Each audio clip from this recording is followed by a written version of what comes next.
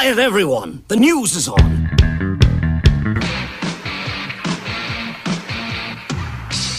Former Whitesnake guitarist Bernie Marsden died last week. He's the one who co-wrote songs like Here I Go Again and Fool for Your Lovin'.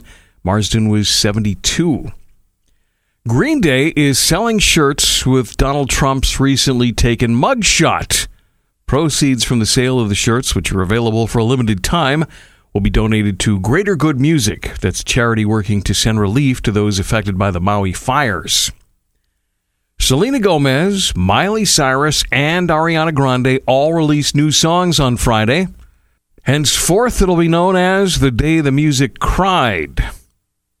With the success of the Barbie movie, you just knew this was bound to happen. Aqua, remember them? They just announced a 20-date Barbie World Tour.